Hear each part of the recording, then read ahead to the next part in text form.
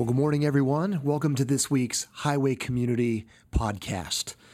Today, we are beginning a new teaching series entitled Unbounded, where we will be journeying through the very rich and very beautiful Old Testament story of Ruth.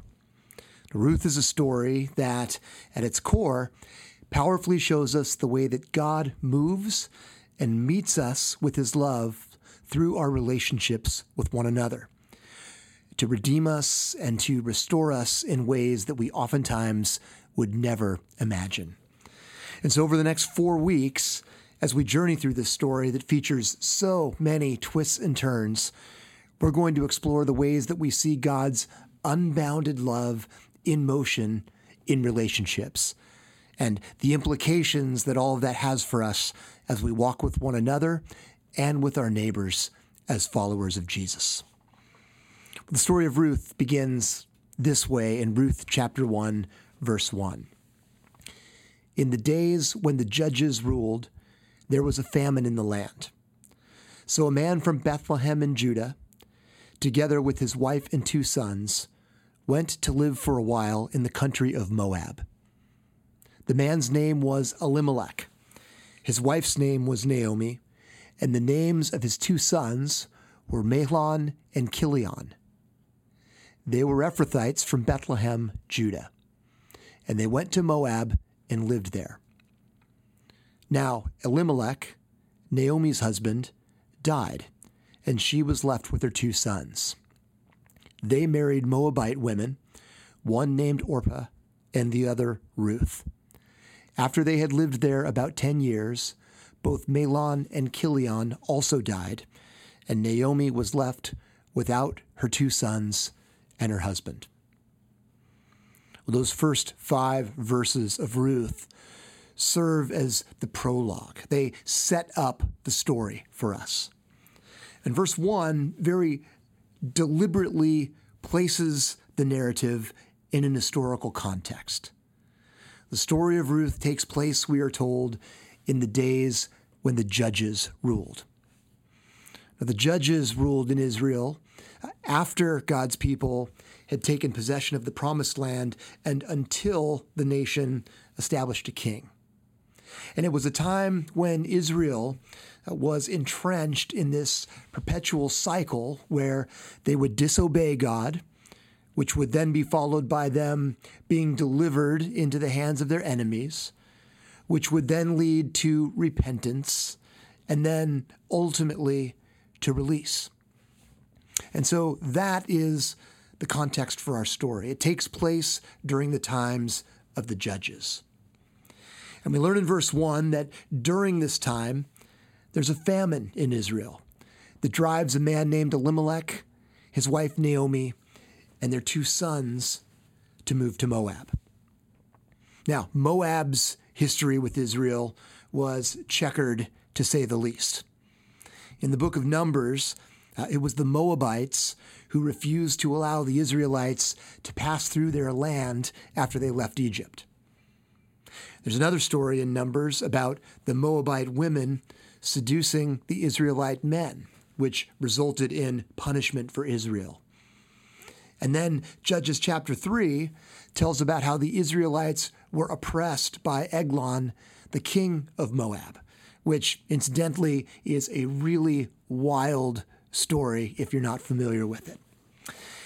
And so Moab was a nation that was not particularly friendly with Israel, which reveals and underscores really both the risk and the desperation that drove Elimelech and Naomi to move to a land that was foreign and where they worshiped other gods. And so Elimelech and Naomi, as our story begins, they uproot their family, they move to Moab, and then we learn that over the course of the next 10 years, Naomi experiences this unthinkable wave of tragedies. First, her husband dies, and then both of her sons-in-law die as well.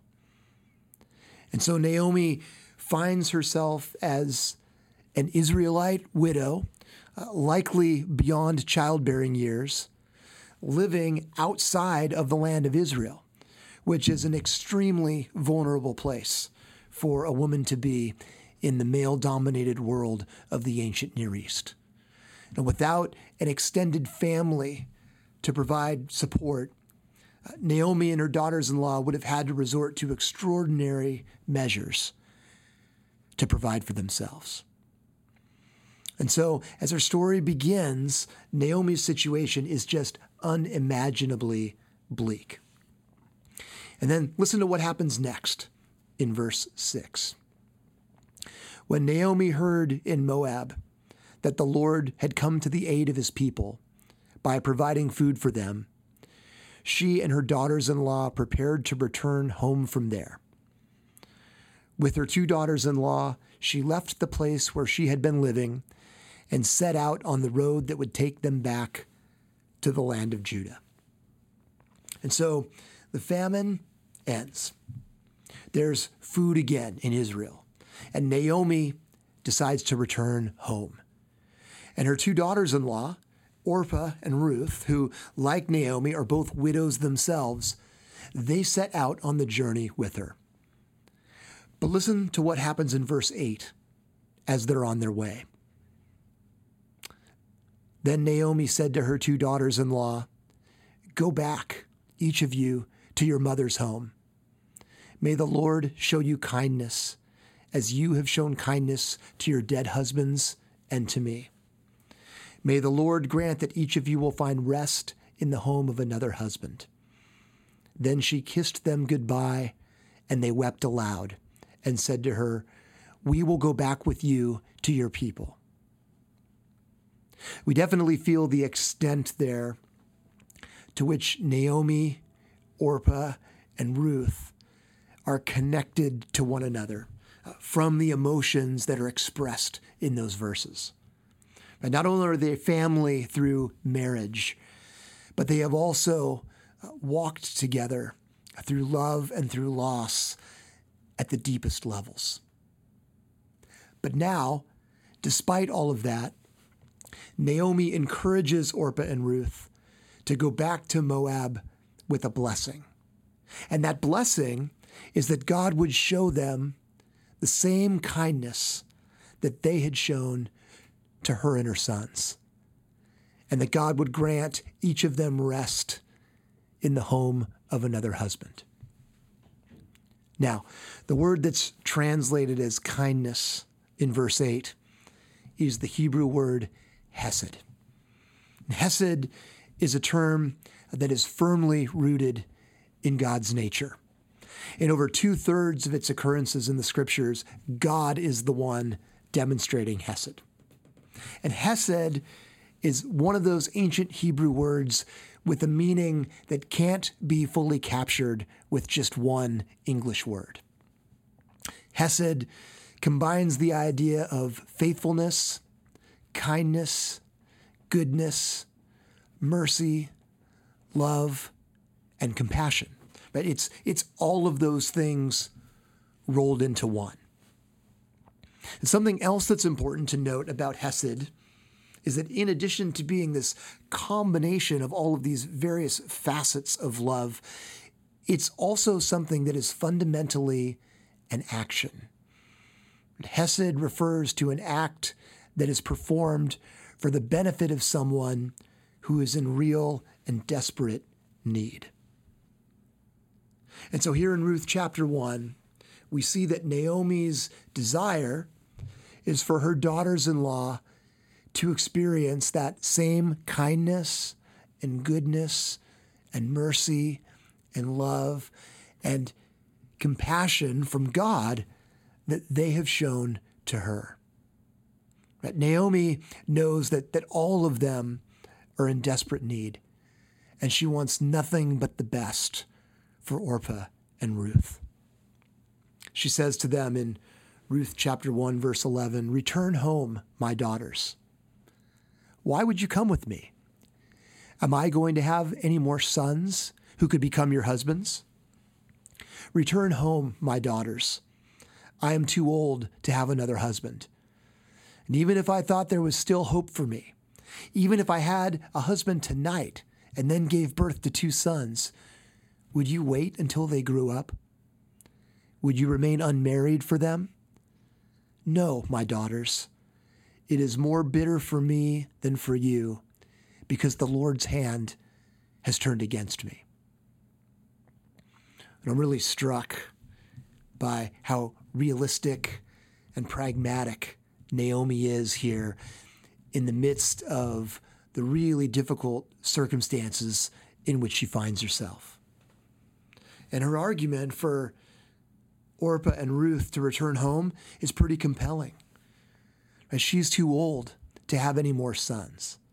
And even if she were to conceive somehow, Orpah and Ruth wouldn't be able to wait for those sons to grow up.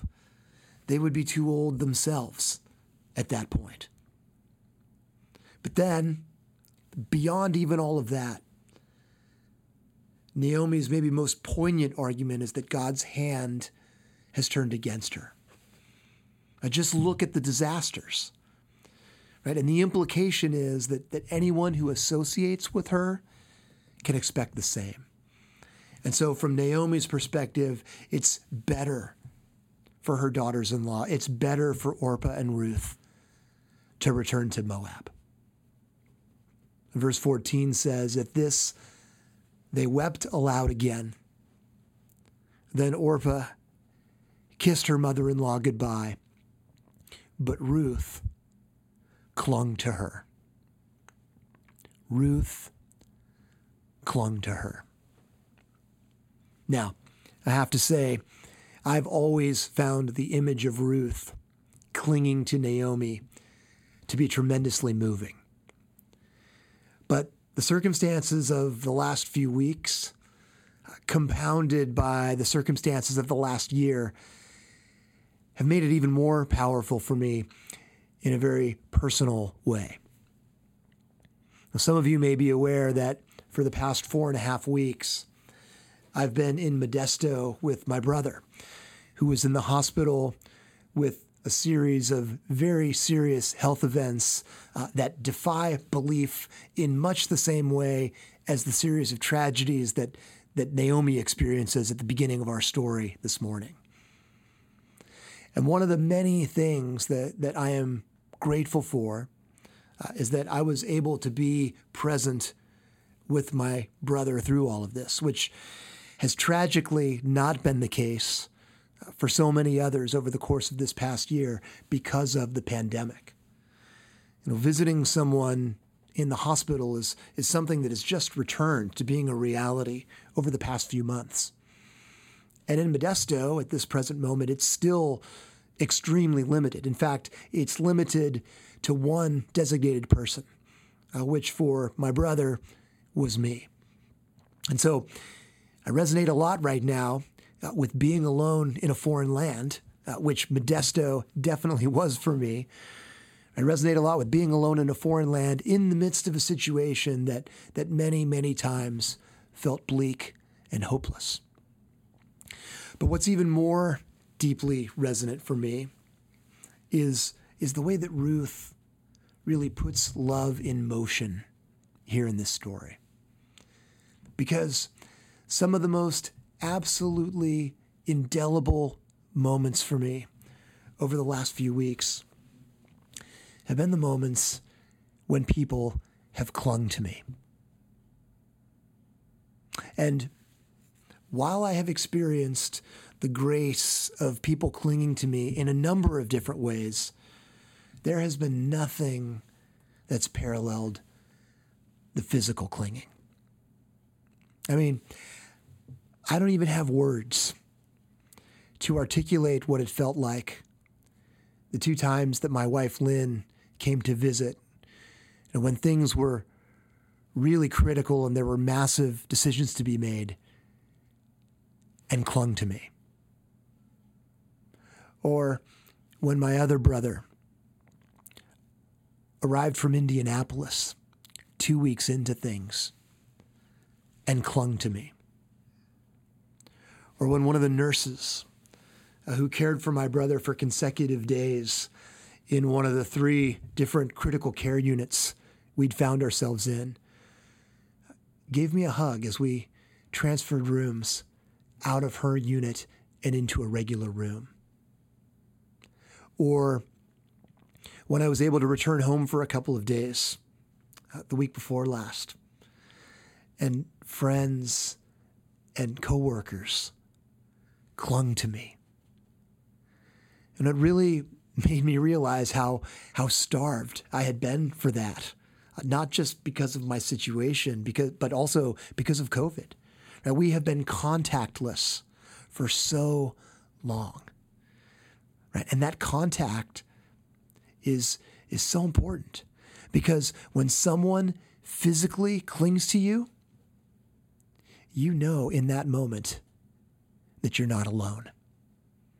Right? When someone physically clings to you, you know you're not alone. And that is what is so beautiful about what Ruth does here.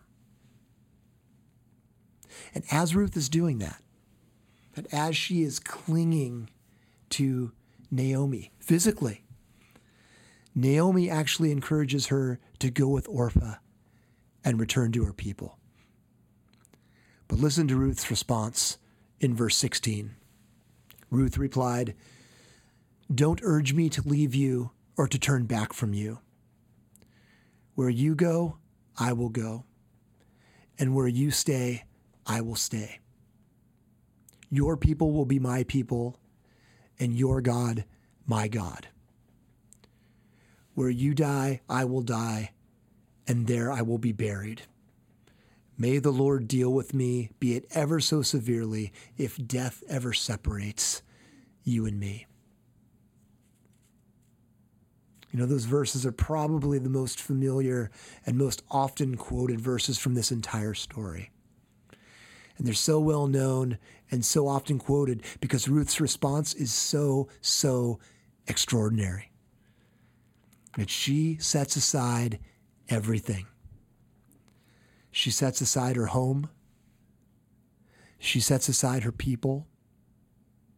She sets aside her gods. She sets aside all of what little hope that she has. And she does it with the promise of nothing in return. And in doing that, Ruth really puts into motion that others-oriented love that the Apostle Paul describes when he calls the Philippians, based on the example of Jesus, to do nothing out of selfish ambition or vain conceit, but instead to value others better than yourselves. But Ruth is definitely not focused on what she's receiving here. Instead, she is focused on what she's giving. And through that, Ruth importantly and powerfully shows us that clinging is not just a physical act. Clinging is not just a physical act. We also cling to others through selfless sacrifice. We cling to others through selfless sacrifice. And as the first chapter of the story of Ruth comes to a close, we actually witness that sacrifice. After Naomi accepts Ruth's decision, they continue their journey to Bethlehem. And when they arrive, we read in Ruth chapter 1, verse 19, that the whole town was stirred by Naomi's return. People knew her, and they knew about her. And listen to the way that Naomi responds. Ruth chapter 1, verse 20. "Don't call me Naomi," she told them. "Call me Mara, because the Almighty has made my life very bitter. I went away full, but the Lord has brought me back empty. Why call me Naomi? The Lord has afflicted me. The Almighty has brought misfortune upon me." And so Naomi, understandably, arrives in Bethlehem totally absorbed in her pain and bitter affliction. And she's so absorbed in that she doesn't even acknowledge Ruth's presence, after Ruth has abandoned everything to be with her. And the reality is that Naomi hasn't returned empty. She has Ruth with her, which is a huge grace. But Naomi isn't able to see that. And it's like Ruth is invisible at this juncture. And we're left to only imagine what that must have felt like for Ruth to experience that. But it didn't make her waver. It didn't deter her in any way from continuing to cling to Naomi. The incredible love that Ruth so tangibly demonstrates to Naomi here is a great picture, ultimately, of God's love for us. Hesed, remember, is a word that is fundamentally rooted in God's nature. And one of the dimensions of Hesed that we noted earlier is faithfulness. Right? Hesed is faithful love. It's loyal love. It's a love that is unfailing. And we see that unfailing love on display all throughout the story of Scripture. Right? Time and time again, we see that God never abandons his people. Instead, he pursues us relentlessly. His love for us is continual. It's unchanging. It is fierce. Right? God's love is unfailing. Romans chapter 8, verses 38 and 39 say that there is nothing that can separate us from God's love. And Ruth reminds us in this very beautiful and tangible way of what it looks like to show that unfailing love of God to others in relationships. We do it very simply by clinging. Right? We do it by clinging to others in the same way that God clings to us. By being present. By being with others. And by staying with others. That is how we put God's unfailing love into motion. The unfailing love of God clings.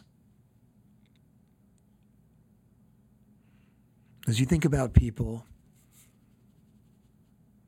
who God has surrounded you with,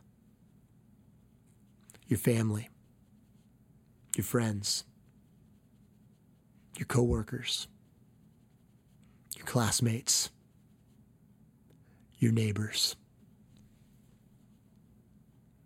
who is God inviting you to cling to this morning?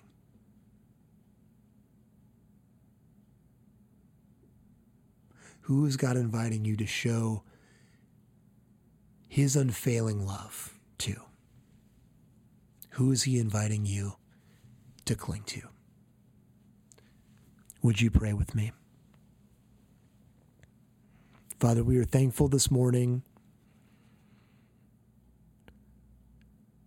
for this beautiful story and for the beautiful expression of your unfailing love that we see in Ruth's clinging to Naomi. The faithfulness, the loyalty, the unwavering commitment, the selflessness, the sacrifice. All of those aspects of the way in which you have loved us, we see Ruth. We see those in Ruth embodied in her clinging. And Father, that is a profound picture of your love in motion in relationships. Lord, may you give us the eyes to see the people around us who you would have us cling to, who you would have us bless with that sense of presence, that enables someone to know in the most powerful way that in the midst of whatever it is that they're facing, that they are not alone. And Lord, would you give us the willingness not only to cling physically, but also to cling sacrificially as well. Lord, that we might look beyond our own interests to value others in the way that you so wonderfully and beautifully have valued us. May we be your agents and your instruments, agents and instruments of your love in the lives of others. Would you show us the ways that we can put your love into motion, and the ways that we can cling. In Jesus' name, amen.